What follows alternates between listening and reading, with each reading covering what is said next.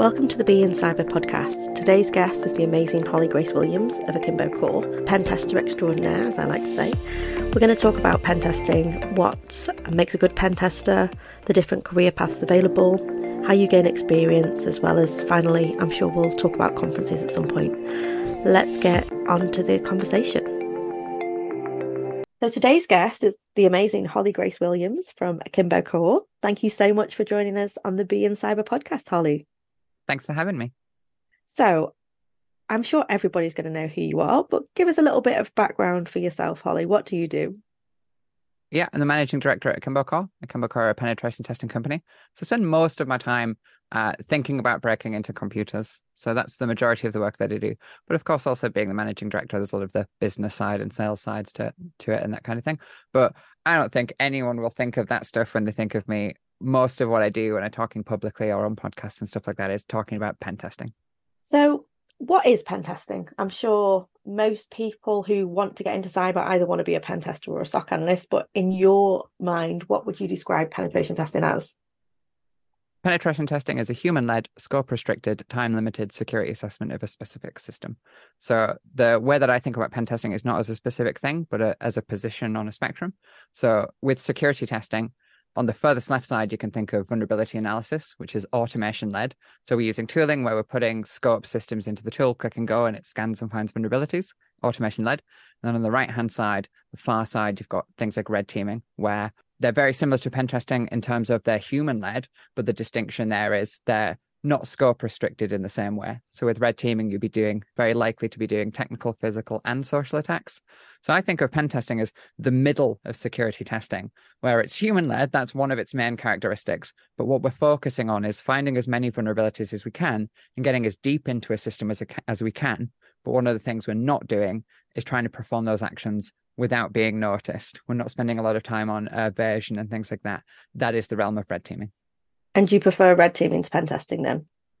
No, not at all. I think it's one of those things where there's actually a problem in an industry where red teaming is romanticized, and in particular, specific actions within red teaming are romanticized. So particular physical access testing, people very often want to talk about physical access testing.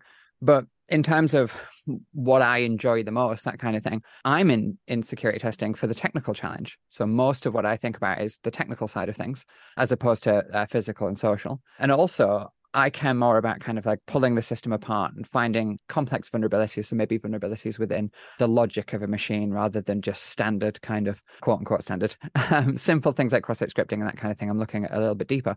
And that's much easier to do, looking for those deeper logic-based vulnerabilities when you're not worrying about evasion and that kind of thing. If you're worrying about evasion, you're doing things slower, maybe you'll limit some of the techniques or some of the tools that you can use, because a big part of what you're trying to do is measure the response an organization has, and you focus less on the specific technical aspects of the attack. So no, I generally prefer pen testing.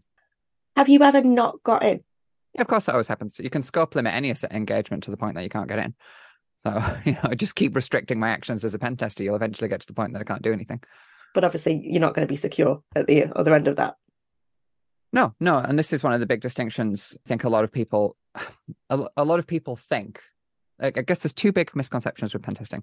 One of them is that we can hack anything we want in any way that we want, and therefore there'll always be some weakness and there'll always be some way in.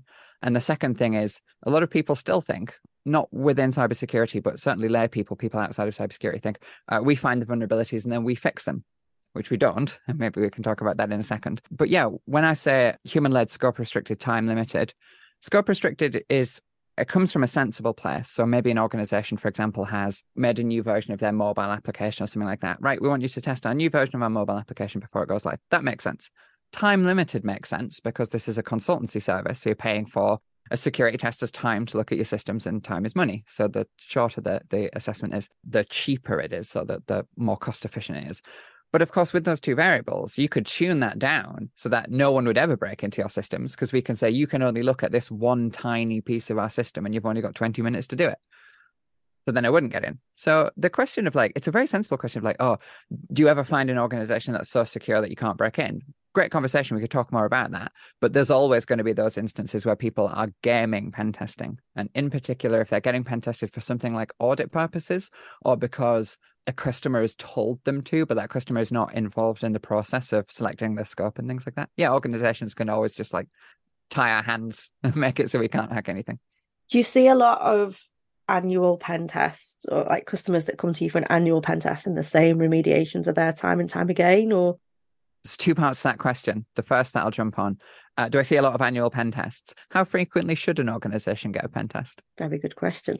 It's a very difficult question, isn't it? It's a very difficult question. We could spend the rest of this episode just talking about that question. But in short, without going into a deep discussion about how you work out how frequently you should test and what testing would look like if you were to do it more frequently than annually, a lot of companies just fall back on that. Well, we'll do it once a year because an arbitrary lap of the sun is quite a long time. So if we've done a lap of the sun, we should probably get another security test. So we do see a lot of companies doing things like that. Not necessarily because they're approaching it wrong, but maybe it's just a naive approach of they don't have the expertise, or they've never sat down with the consultant to work out, well, how frequently should we test and what should we be basing it on if it's not just 12 months arbitrarily. And then the second part is like, is there a lot of tick box testing where, we go in and we do a test and then a year later we do a test and it's all the same vulnerabilities?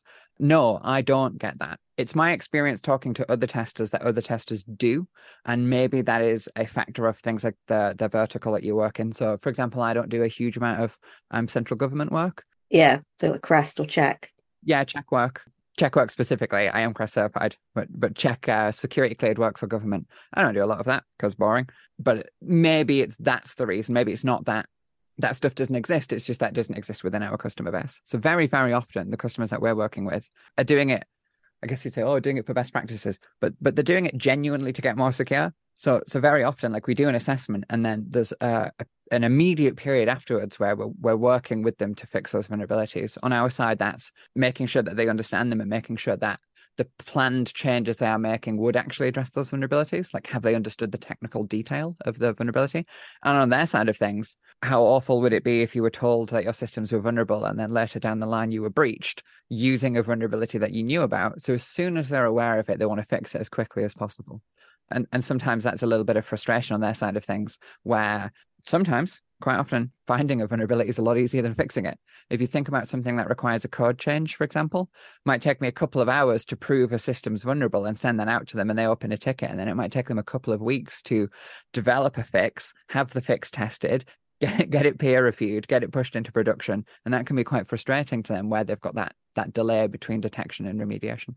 Especially if it's a critical system and it's kind of interacting with multiple systems that, you don't know how long that piece of work is going to be. Even in the most simple systems, like, there's a lot of organizations out there that aren't set up for continuous deployment. They're not set up for getting code changes into production very quickly. I mean, you look at the traditional software model where you have like a monolithic deployment of like every 12 months you release a new version or something like that. And then suddenly you say, here's a vulnerability, you've got to get this into production in a unit of hours, not a unit of months. And they're just not set up for that. So there's also a side to security testing which interacts with kind of the continuous deployment side of things, of like, how quickly can you make these changes to your system? How quickly can you get those patches published or code changes made? And as a lot of organizations, that's one of the big things they struggle with. So how did you get into penetration testing then? Obviously, you started in an MOD career, military career. Talk me through that, the things that you're allowed to say.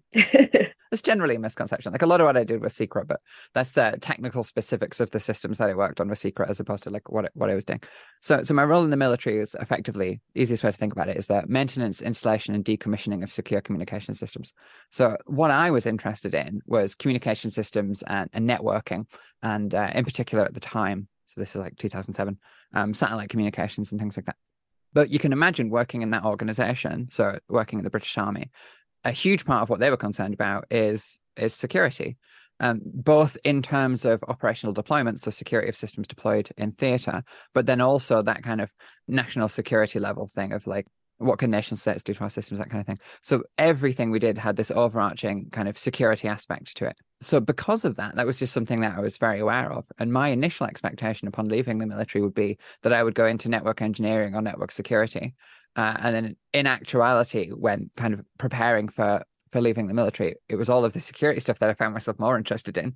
And so it's entirely like, by chance in that way. Of course, I put a huge amount of effort into it, but it's that kind of, I think, misconception where people think, oh, you must have always been interested in hacking and stuff like that. Oh, since you were 7, you must have been interested in hacking. It's like, not really. Like security and use of computers, I was interested in at a very young age, and security was an aspect of that. But no, I never went like through secondary school wanting to be a security tester or something like that. It wasn't until much later.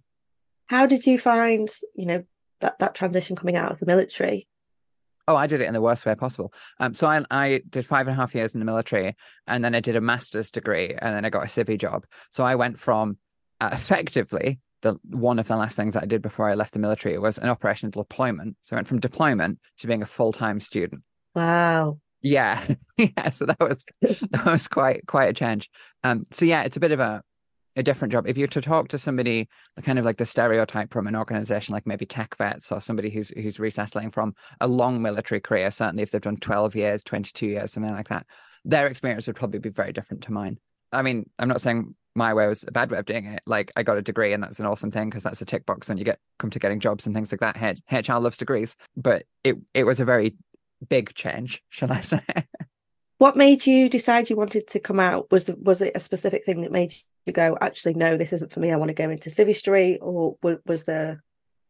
Oh, it was really complicated. So the short answer is that I wanted a degree, and the fastest way to get a degree was to leave and then do my master's degree. So yeah, it was a quirk of that. The military, for people who are in, there is opportunities within the military to get a degree, and there's like a return of service option where you can effectively have like time off serving to do a degree, and then you just pay it back in time. So you take like 3 years out and then add 3 years to your service and that kind of thing. I didn't do that though, because the fastest way at the time for me was to leave. And the big distinction there was that I got the master's degree. That was the reason. So the military there was mechanisms for the military to pay for me to do my undergrad, but I wanted to do the master's mainly because it's shorter. Let's do it in 1 year instead of like 4 or whatever people do for undergrad. Yeah.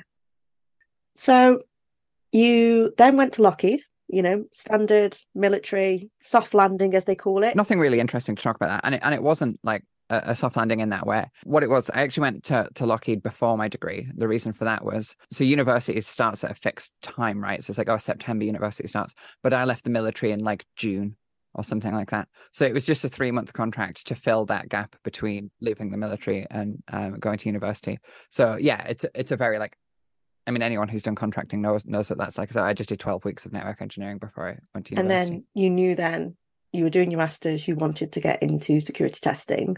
Oh, I mean, yeah. So my master's degree is in information security with privacy. So it's not, I didn't do like a ethical hacking degree or really a cyber security degree as people might have assumed. It's a broader degree, information security with privacy. But again, just like a factor of playing the HR game of just like, that's a good degree to get to go into lots of jobs. So it's also a good degree. Some people might want to change roles. So some people might be a pen tester for a few years and then want to work in a SOC for a few years. So having a more generic degree as opposed to like ethical hacking or something is useful for that kind of thing. Because of course, back then I didn't necessarily know. I hadn't been a pen tester when I was doing my degree. So although it was what I wanted to do and it was what my passion was, there's a big distinction between I enjoy learning about this in my free time and this is my 9 to 5. So, I didn't want to know that. Like when you're learning about pen testing, you don't spend huge amounts of time writing reports and talking to customers and all of that kind of thing. So yeah, so my plan through university was to get a pen testing position, but I was preparing in case my feelings in that area changed, or even maybe the market changed. So let's talk about what penetration testing is then, because you just touched upon, people think it's breaking into systems and it's, getting DA or whatever. What's the day-to-day things that people don't think about? If somebody's considering a pen testing career, what should they be aware of? You meant a great point there, and it's a bit of a kind of short code that we use in pen testing. You use the phrase getting DA. So for those who don't know that acronym, domain admin, right? So what we're talking about here is we're hacking a Windows system. We're trying to compromise Active Directory to get effectively the highest level of privilege. The pedants out there will say that's enterprise admin, but the point being we get an admin account and then we can access anything. And a lot of pen testers kind of treat pen testing as if that's the end goal, where you get DA and then you stop, or you click go in Nessus or whatever, and then you start writing a report. When in actuality, the point of penetration testing is to demonstrate real world risk to the company. So by getting DA, we can do that. So whatever this company is concerned about, so they're concerned about a ransomware attack or a data breach or something like that. If I have DA, I could do those things. But the difficulty is by getting DA, you haven't demonstrated that to the business. So if you sit down with an executive and say, I got DA, they'll go, awesome. What's DA? Yeah. What does that mean? Yeah. And that's the step that we very often miss. And we miss it within pen testing when we're talking to each other as well, because there is an implication there that you get as far into a system as you can, get as deep into a system as you can. And if on a Windows domain, if you get DA, then you're done. But of course, there's that additional side of things. So where the starting point for a pen test is maybe different to what people expect. And it's going to be based on what is the intention of the assessment. So for example, if an organization is worried about what could a guest visitor or contractor do walking into one of our buildings, plugging into an exposed network port, my starting point there is going to be, well, I'm going to need to do some network mapping because I don't know my way around. And also I probably don't have any level of credential in the network. So I'm not going to be able to do things like enumerate Active Directory and things like that. None of the systems are going to talk to me because I don't have a valid account. But if the organization is more concerned about something like, what if a phishing account is successful and a user account or a corporate device is compromised, the perspective at the start of that test is very different. I'm probably on a valid corporate device and I probably have some low privileged user account, like I'm a member of sales or the reception desk or something like that, or terrifyingly frequently a member of the IT support team. So I'm somewhere on the network and I have some level of credentials. So those perspectives are very different, but the general journey is going to be the same. So network mapping and enumeration, compromise of user accounts, privilege escalation, propagation, and then, like you say, domain admin. And then one step further than that, I tend to simplify as just to like capture the flag. But what I mean by that is once you've got domain admin, it's like demonstrate that risk to the organization. So I can access this data store and this means X. I can ransomware end user devices and this means Y. And kind of filling that in to demonstrate the real world risk of the compromise. Because I suppose it's not just can you get in, it's what can you do when you're in there and how quickly can you be stopped? No, not even that. Not even that. It's what does it mean to the business? That's the big thing. What does it mean to the business? Of course, the way that you communicate with an IT manager is going to be very different to the way that you communicate with an executive or a business leader. And yeah, the business as an entity should care, what does this mean to the business? And an example of that would be things like the potential for brand damage will mean vastly different things depending on what the organization is and what they do. An organization that does something boring like make envelopes I might have a very different consideration for brand damage than a major multinational or something like that, or the police. Yeah, that's brilliant. Or government Northern Ireland Police. Yeah, absolutely. That doesn't mean those things are not impactful to every organization, but like specifically what would impact that organization may differ. So what's been the most enjoyable part then, would you say, of your career? Because you've worked for SecOne, you've worked for Secama, managing your own business. I imagine your skills have changed. I like how you started my career in like freaking 2014 there, because I had started in 2007. So yeah, interesting. So you're specifically looking at the cybersecurity side of things. I think the big thing that I would like to point out there is, like, in terms of what I've enjoyed, but also making it clear to other people, is there's two sides to this, and sometimes people think there is only one side. So within technical roles, sometimes people think you work as an engineer or an analyst or a pen tester for a few years, and then you become a team leader, and then you become a manager, and then you become like a director of or something, and you no longer touch computers. And, you start working in like Metasploit and Cracker Map exec, and then you finish your career working in PowerPoint. And that is a thing for some people. And if you want to be a manager, if you're good at being a manager, then that is a brilliant career path. But there is also the option to just remain an individual contributor throughout your career. So if it is the technical side and it's pen testing that you want to do, don't be terrified that you're like limiting your career options in that way. You can stay an engineer or stay a tester for a very long time. For me, the things that I find most interesting are generally that technical side of things. And very often it's not even the stuff that I talk about, but it's those interactions with customers. So personally, one of the things that is most enjoyable to me is like at the end of an engagement, it's like a red team engagement or like a simplified something like a targeted breach assessment or something. It's talking through that organization of like, what did the SOC see? And importantly, what did they think I was up to? And then what was I actually up to? And how close is that related and things like that? And talking through, some people might, if I just say purple team engagement, you'll get in the right area for what I'm talking about here, but it doesn't have to be that involved. It can just be the debrief following a pen test. Like, how did it go? What did you find? Very often that's because something silly has happened, like the company's got caught out because, for example, I remember many years ago now, whilst doing a pen test, there was a member of staff who was provisioning laptops on the network, and he was doing it in that quite naive way of like, he plug it into the corporate network and then he start installing his updates and start installing the corporate tools and stuff like that. And like as he was plugging one of those devices in, I compromised it. So I got on it before it had like any of its endpoint protection and stuff like that. Some people will laugh at that because they'll say, well, this is why you should build them off network and things. Like, yeah, but what you should do in a textbook versus what people actually do is different. People, process and technology, isn't it? It's, yeah. And that's the sort of advice you can then go back to say to them.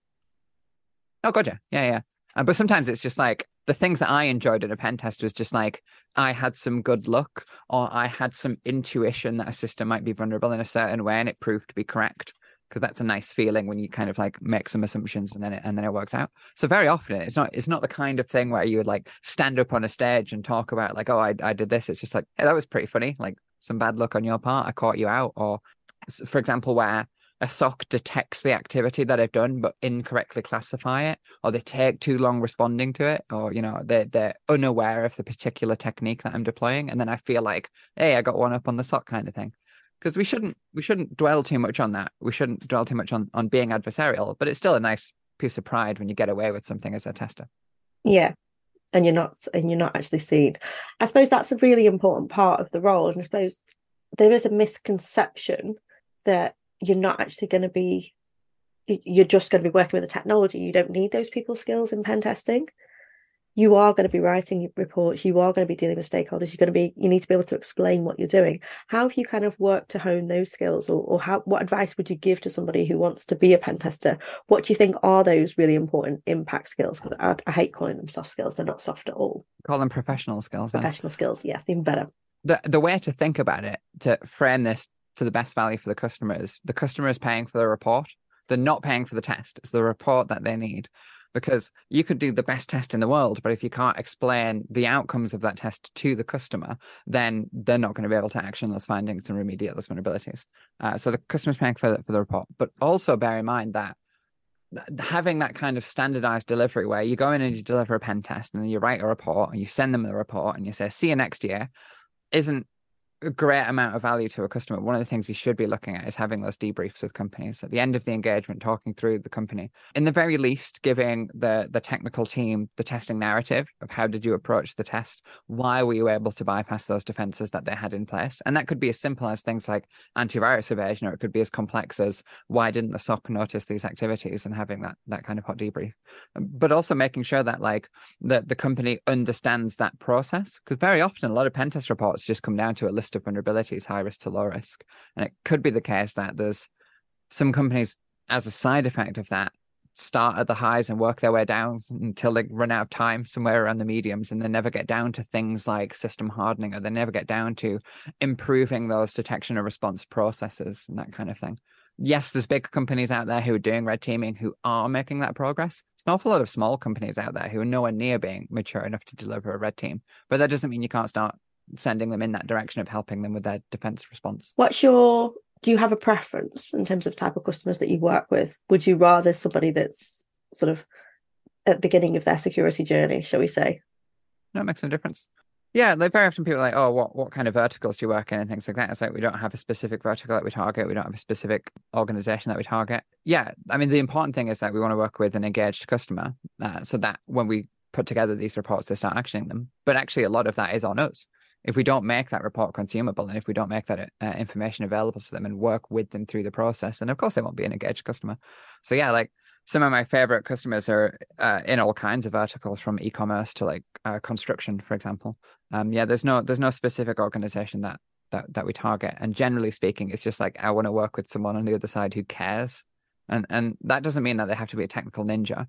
You know, they're not necessarily even a technical leader, as long as they're like, okay, we understand the benefit that we can get through this process and we want to go through it. So obviously you've been, like I said, you work for SecOne, you've worked for Sakama, you're now working for yourself. What would you say has been the most influential part of your career in terms of how much you've grown and developed? Is there a key point that you think actually that was really good for my personal development, or has it just all been I mean, it depends on which area. It's like, I guess the answer there is like, if you're working for an organization where you're not developing personally, you need to leave that organization immediately.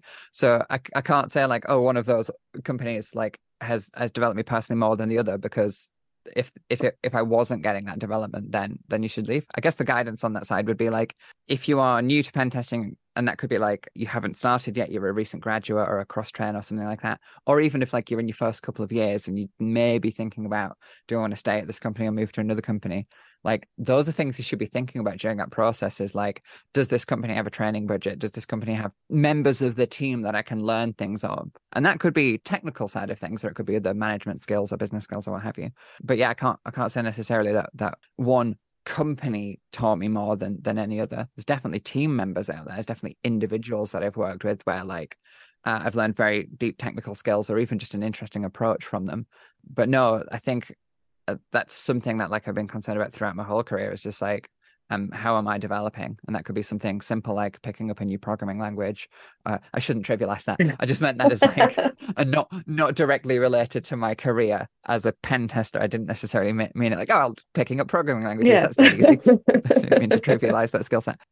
That could be something like, oh, just some skill that's interesting but not directly related to what I do. Or it could be like becoming a better pen tester or becoming a better manager or something. Like I'm constantly looking for that stuff. And I think everybody should. So you went down the CREST route in terms of certifications. And CREST certified, yeah. Yeah. So what advice would you give to somebody new? Would it be to get certified? Would it be to get, projects and self-study and, get on Hack the Box? What if somebody's just starting out and wants to be a pen tester, which I know a lot of the people who sort of listen to this might be just starting out in their career. What advice would you give them? Got to take a step back from that, because there's an interesting quirk of when we talk about this topic that's important. So you will hear people say things like, you do not need a degree to work in cybersecurity, but that doesn't mean that it doesn't help you. And I have a degree. And one of the reasons that I have a degree, a master's degree, is to tick that box with HR. And people will say things to you like, oh, well, if you don't have a degree, you can have a conversation with them and you can explain why your knowledge or background or experience is equivalent to a degree.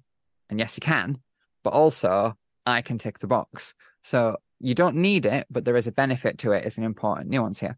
So for example, if you're looking at building up the skills and that kind of thing, you might be looking at things like Hack the Box, and that might be helping you with building up those skills. And you might look at something like the CREST practitioner, or you might look at something like the OSCP or even CompTIA certifications and those kinds of things. And you may be able to get those very easily. You might be, within a privileged position where a couple of £1,000 for an exam is not a big deal for you. Or you might be in a position where you're like, oh my God, how expensive are these exams? Because CREST certified tester exam is not a cheap exam. So that doesn't mean there is not a benefit to those exams existing. And that could be a couple of different ways. One would be just following the structure of that certification could be good to kind of keep you moving forwards, to give you like, what is the next step in my learning? And also kind of to give you a level of where you're at in terms of like, okay, I followed the schedule of this particular exam. I found it very easy. I followed the schedule of this one and that was harder. So maybe that's the level that I'm at. And when you're doing things like having interviews with organizations, telling them that you're following those structures but haven't passed the exam is very often good enough, especially if you're working for organizations who have a training budget, because they might just say to you, oh, great, it sounds like you've done all of the learning, we'll pay for the exam. So yeah, that's a very long way of saying, I think professional certifications like CompTIA and CREST and offensive security certifications are great, and you should get them if you can. But if you can't, because you're just financially unable to afford doing all of those exams, doesn't mean that it's not worth looking at the structure of those exams in the syllabus.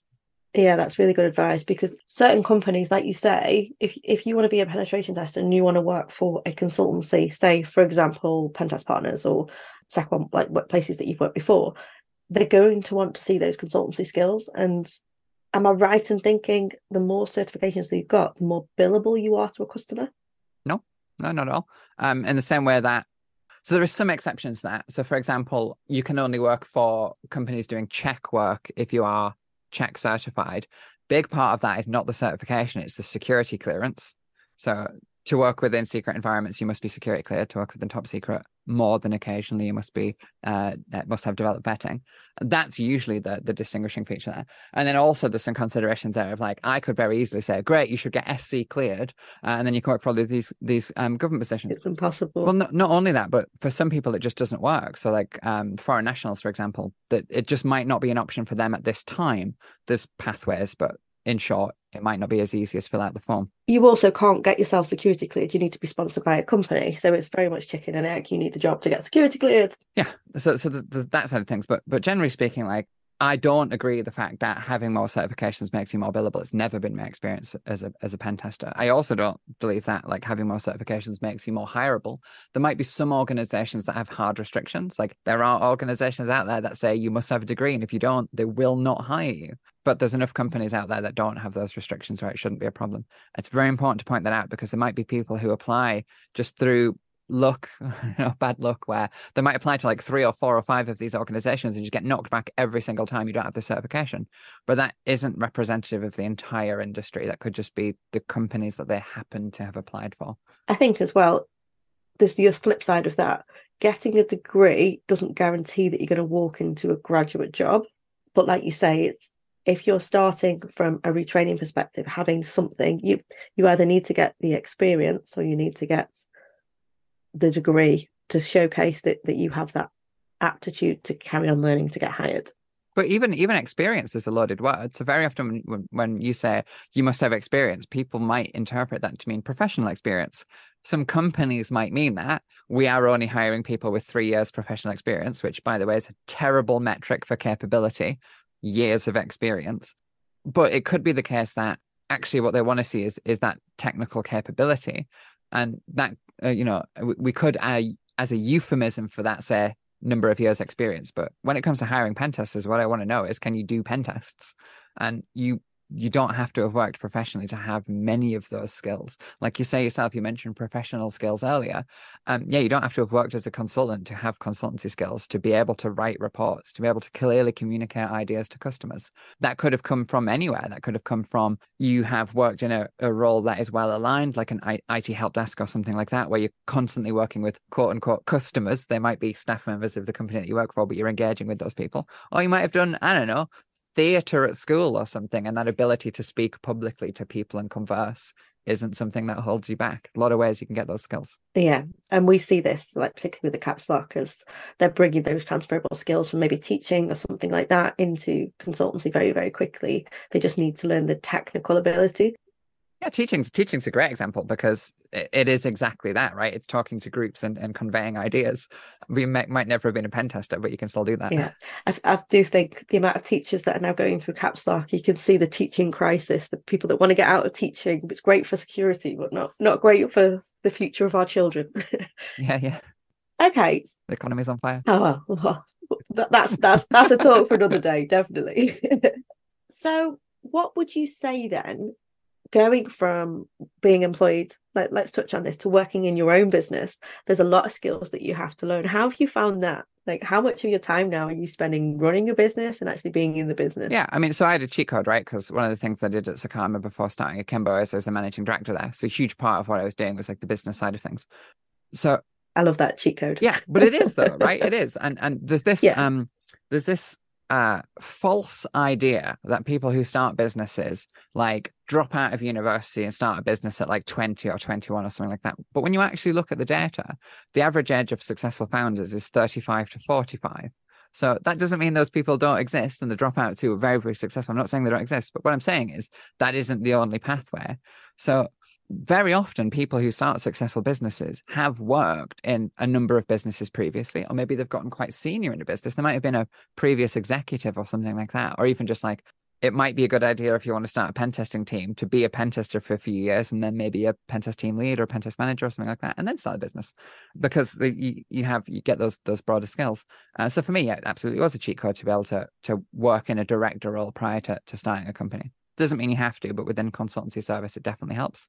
But yeah, specifically, like, I don't talk a lot publicly about like the entrepreneurial side of things and that kind of thing, but like, it wasn't like, oh, I was a pen tester and then I started a business. Like a huge part of my time was dedicated to like, I don't know, read the Lean Startup and read The Hard Thing About Hard Things, and then you'll understand what I'm going on about. But like a lot of time spent on like, how do you make a successful business that you don't necessarily see when you look at successful businesses, or particularly when you look at founders. It's having been in a small business previously, the amount of things that you don't realize need doing is there's a lot. How do you define small business though? Because for example, when Instagram sold to Facebook for $1 billion, they had what, 16 employees? Wow. Yeah, very true. Yeah. So looking at government statistics, Office of National Statistics, large business, for example, they define as having more than 250 employees. So by that one metric, Instagram was a small business. So yeah, I don't think we should spend too much time with terms like small business, and definitely don't think we should spend too much time with terms like startup and things like that. Startup for a very long time, depending on the number of staff. Yeah, like you see people in like Series H who have like run for 8 years and they've got like revenue in the hundreds of millions, refer to themselves as a startup. And then you've got like one guy who's just dropped out of college trying to start a company, and he's like, why are we in the same category? Like, my revenue was 50 quid last month. Like, why are we in the same category? So don't, like, if you are interested in entrepreneurship and you're interested in starting a business, don't spend very much time worrying about that stuff. I would also maybe caveat that with, don't take advice from people who haven't either started their own companies or have studied that side of things and started companies, worked in accelerators or something like that. Because everybody's got advice, and my God, do people have some terrible advice. But yeah, if you're interested in that side of things, very, very different, way of doing things. You're going to spend, simple way of putting it is, if you want to be a pen tester, if you want to be a consultant or a SOC analyst or something like that, if that's the thing that you want to spend your time doing, work for a company doing that. Because starting a company, huge proportion of your time is going to be taken away to like the logistics of running a business and cash flow and all the good stuff. It's like tax, just like accounting, like invoicing, just all that stuff, sales, marketing. Even if you're not doing those things, like if you're in a privileged position that you can hire people in to do that, other companies getting to the point where you can hire people in, it's like you've still got to hire them. Yeah, very true. And so we touched on two things there. So marketing, obviously we are involved in a B-Sides together. Do you recommend, I'm leading you here, do you recommend that people put talks in, for example, the things like B-Sides Lancashire? Do you think that's important for career development to get comfortable with speaking? I mean, that's two ways. That's two very, very different questions. Do I recommend people put talk ideas into conferences, in particular like B-Side organization represents? Yes. Do I think it necessarily helps with career development? It depends. It depends what you're optimizing for. I think that having the skill set to be able to present publicly is a fantastic one, and it'll help you in lots of ways as a consultant, being able to converse with customers and things. It's not a required skill set. It's very, very different having a Zoom call with like a managing director than it is presenting to like, what's the biggest conference? I don't know, like units of hundreds of people. Very, very different skill set, but it's still a cool thing to be able to do, and it's a cool experience, even if you only do it once or twice. That's cool. But yeah, I think one of the things with conferences that people often worry about is like the downside of like, oh, you submit a talk lots of times and it never gets picked up, those kinds of things. And a little bit of that's like kind of recruitment, where you put your CV into lots of companies and you never get picked. And sometimes one of the problems is you might be like, there was 6 talk slots and you were choice number 7, but you didn't see that. You just see the rejection email. So there is a difficult side to it. But yeah, I think it's great. I think people should present to B-Sides or should present to security conferences in general, because it's a good way of raising your personal brand. It's also really fun if you're that kind of person, if you're wired to enjoy the kind of public discourse. And it's a good way of bolstering your CV and making yourself more hireable in maybe a bit of a different way.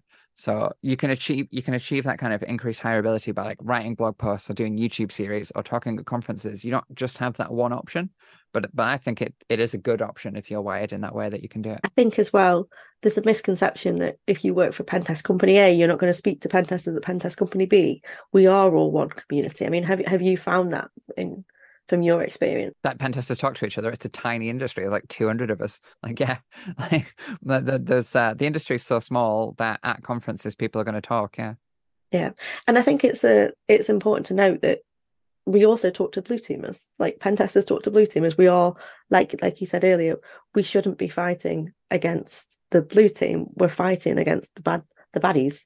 There's also like a different side to this as well, because you can simplify it down to like that military language of like op 4 and blue 4, we have blue team and red team. But what do you call an internal pen tester? So if you're on the pen testing team of the company themselves. Because like I might actually think about you as blue team, even though you're a pen tester, because you work for them, because I'm an external consultant. But you might think of yourself as red team because you spend all day in Metasploit or whatever.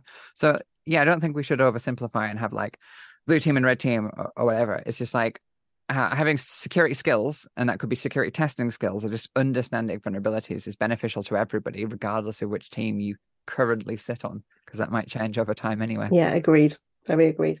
And then you talked about advice and everybody having advice. Have you been given any advice in your career that you have thought, actually, that was great advice and that stuck with me? Are you speaking on the technical side of things or the entrepreneurial side of things? Because I can probably give you one of each if you'd like. Let's do both then. Yeah, we'll do the entrepreneurial one first because that's the funniest. Everybody thinks they understand things about your company, especially during that early stage of where like you've just publicly announced that you're starting a company, you're just starting out and things like that. And I got all kinds of really like just horrendous advice that just like made no sense for the company at the stage that it was in. So one of those was, oh, you should rent some offices in Shoreditch because Shoreditch is cheaper than other areas. And I'm like, yeah, okay, cool. Like I live in Manchester, so that's a bit of a commute for me. But it's people who are maybe hyper focused on either their own view of the industry or maybe even just hyper focused on like their assumptions of what they think your company is. And that's bad enough if you're doing something simple like starting a consultancy in a known industry. If you're doing something like building a new software product or building a new approach, you're going to have a real world of problems of just people not at the beginning understanding what you're doing. And they'll say things like, oh, you need an elevator pitch. You need to be able to explain your company in one line. You need to say like, you are the Uber for, and all of that's BS. I don't believe any of it. So entrepreneurial side of things, you get terrible business advice, mainly from people who either haven't run businesses or don't understand the specifics of your business or your business context. On the technical side of things, it's a little bit more like you have to kind of rules lawyer the things that people say to you, and you have to kind of understand that there might be some nuance there. So somebody might say something to you, for example, you don't need a degree to work within cybersecurity, and that statement is true, but that doesn't mean you shouldn't get a degree. And that works with everything. That works with certain roles that you might accept, certain certifications, certain degrees, those kind of things. Or it might be the case that somebody says the flip side, which could be you could really benefit from getting a degree. And then you look and you're like, okay, cool. I get a master's degree. That'll cost me £22,000 and I'll be financially crippled for the next 5 years. Maybe that's not the best idea. But it's understanding like what is the broader meaning of what they're trying to give you from that advice. I could say, you should submit a talk to B-Sides because doing public speaking is a great thing to add to your CV. But if you have social anxiety and that's like the worst idea for you as an individual, then, look to the meaning there. What we're talking about is adding something additional to your CV. Maybe for you, writing blog posts is a better thing to do. So, to summarize all of those words, my advice is when you're looking at the industry, there is no one single path. Try and optimize for the path that works for you. And if somebody gives you advice, like you should do a professional certification or you should do a degree or you should give a talk, try and understand like what is the broader thing that they're trying to give you there to see if that doesn't work for you, how can you adjust it so that it does? That's great advice. So if you were giving advice to your younger self when you were starting out, what would that advice be? I think one of the things is like I struggle very often with this idea of like, oh, would you give advice to your younger self? Because where I am now in my career and where I was when I started, so I started working in cybersecurity in 2007. It's 2023, and there's a long line between those two things. I don't think any of the advice that I would give now would be useful to that person back then. It's like so far in the past, it's like a different person. And even if you're like, say you're 3 years into industry or something like that, you're pretty comfortable in your new pen testing role or whatever, and you think back to like, what advice would you give to yourself the year that you left secondary school? I don't think we've got anything good to say to those people. One of the things that I like to try and kind of keep in my mind is that you don't have to overly focus on something. You don't have to have been wanting to do this since you were 7 to work in this industry. And that works in a couple of different ways. One of the things it means is if you go to a certain role and you've been thinking and spend a huge amount of time trying to get into that role and it's not for you, change role. That might be work for a different company, or that might be like, you know what, I've just spent the last 7 years trying to become a pen tester. I'm now a pen tester and I don't like it. Cool. Change role, become a SOC analyst or something. You mentioned earlier through things like Caps Lock, huge transferable skills within this industry. So yeah, like freaking back at the start of my career, all I wanted to do was like Cisco and network engineering and stuff like that. But those skills help me. Now when I'm doing infrastructure pen tests, those skills will help me. So yeah, I wouldn't worry too much about that kind of like trying to come up with some key granule of advice. It would just be like, think about where you are now. Think about what is the next step that you want to do and make some progress towards that next step. That could be as simple as like sitting down, writing some blog posts, or sitting down and starting the journey to get a certification. I don't think we should, as individuals, have like 10-year plans for our careers and stuff like that. Like a lot of stuff changes. It's just not important. Who knows what the industry will look like in 10 years? And I think that's part of the excitement of it. Who knows what you will find interesting in 10 years? That's the thing. Even if the industry doesn't change, you might think, oh, you know what? And it's true of all industries as well. So like I'm talking about it because of my experience within testing or within security testing. But for example, you very often see people move from recruitment to sales or vice versa because there's transferable skills there. Or you might see people move from tech to pre-sales technical, for example. And it's like, well, you're moving from a technical role to a sales role. Like that happens. We shouldn't worry too much. I think there's a little bit too much focus on becoming like Uber within your specific, becoming like very, very, very, very specialized within your specific area. And it's way more fun if you don't limit yourself in that way. A way of thinking about it is like, sometimes we over focus on failure. So for example, right, you start a company and it works out for a couple of years, but then you discover as an individual, you don't really like running companies. And what you actually want to do is the thing, like you wanted to be a pen tester or something, but now you want this pen testing company. And maybe that's not what you want to do. But if you stop running that company and you go back and work for another organization as a consultant, people say, oh yeah, that company failed, didn't it? No, I just didn't want to do it anymore. So sometimes we focus too much on that. Don't think about failure. Don't spend too much time like trying to avoid failure, but think about like, what is it that you're doing right now? For me, running Akimbo Core and doing all the pen testing is what I want to do right now.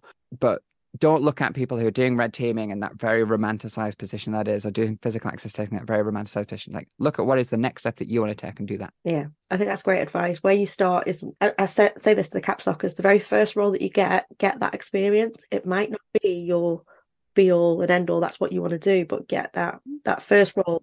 This came up in another conversation I had recently, and I think it's a different perspective of the same thing. You're talking to people about learning a second language. One of the things that you might do when you start getting to that like B1 level of learning a second language, where you've got like pretty good vocabulary, but you're trying to get more conversation, for example, one of the things you might do is start reading children's books, because the vocabulary in children's books is easier and you can get through that, and it's a consumable thing and it will help you. So you're there and you're using this technique to upgrade your language skills. But somebody might look at you and go, you're reading children's books. And they might look down at you at that. And it's like, you shouldn't worry about that stuff. You shouldn't worry about like that external perspective. No, never care what someone else is thinking. The only thing that matters is your learning and development, not somebody else's opinion. Are you progressing in the direction that you want to? It doesn't matter how you do. Exactly. Well, that's a great place to end. Thank you so much for your time. Thank you for being on the podcast. No problem. Thanks for having me. You're welcome. Hopefully you enjoyed today's conversation with Holly. If you've got a story that you'd like to share and would like to come on the podcast, or maybe you've got a suggestion of a guest that you'd like us to interview, please do drop us a message. We're on all good social media platforms. And yeah, please like and subscribe.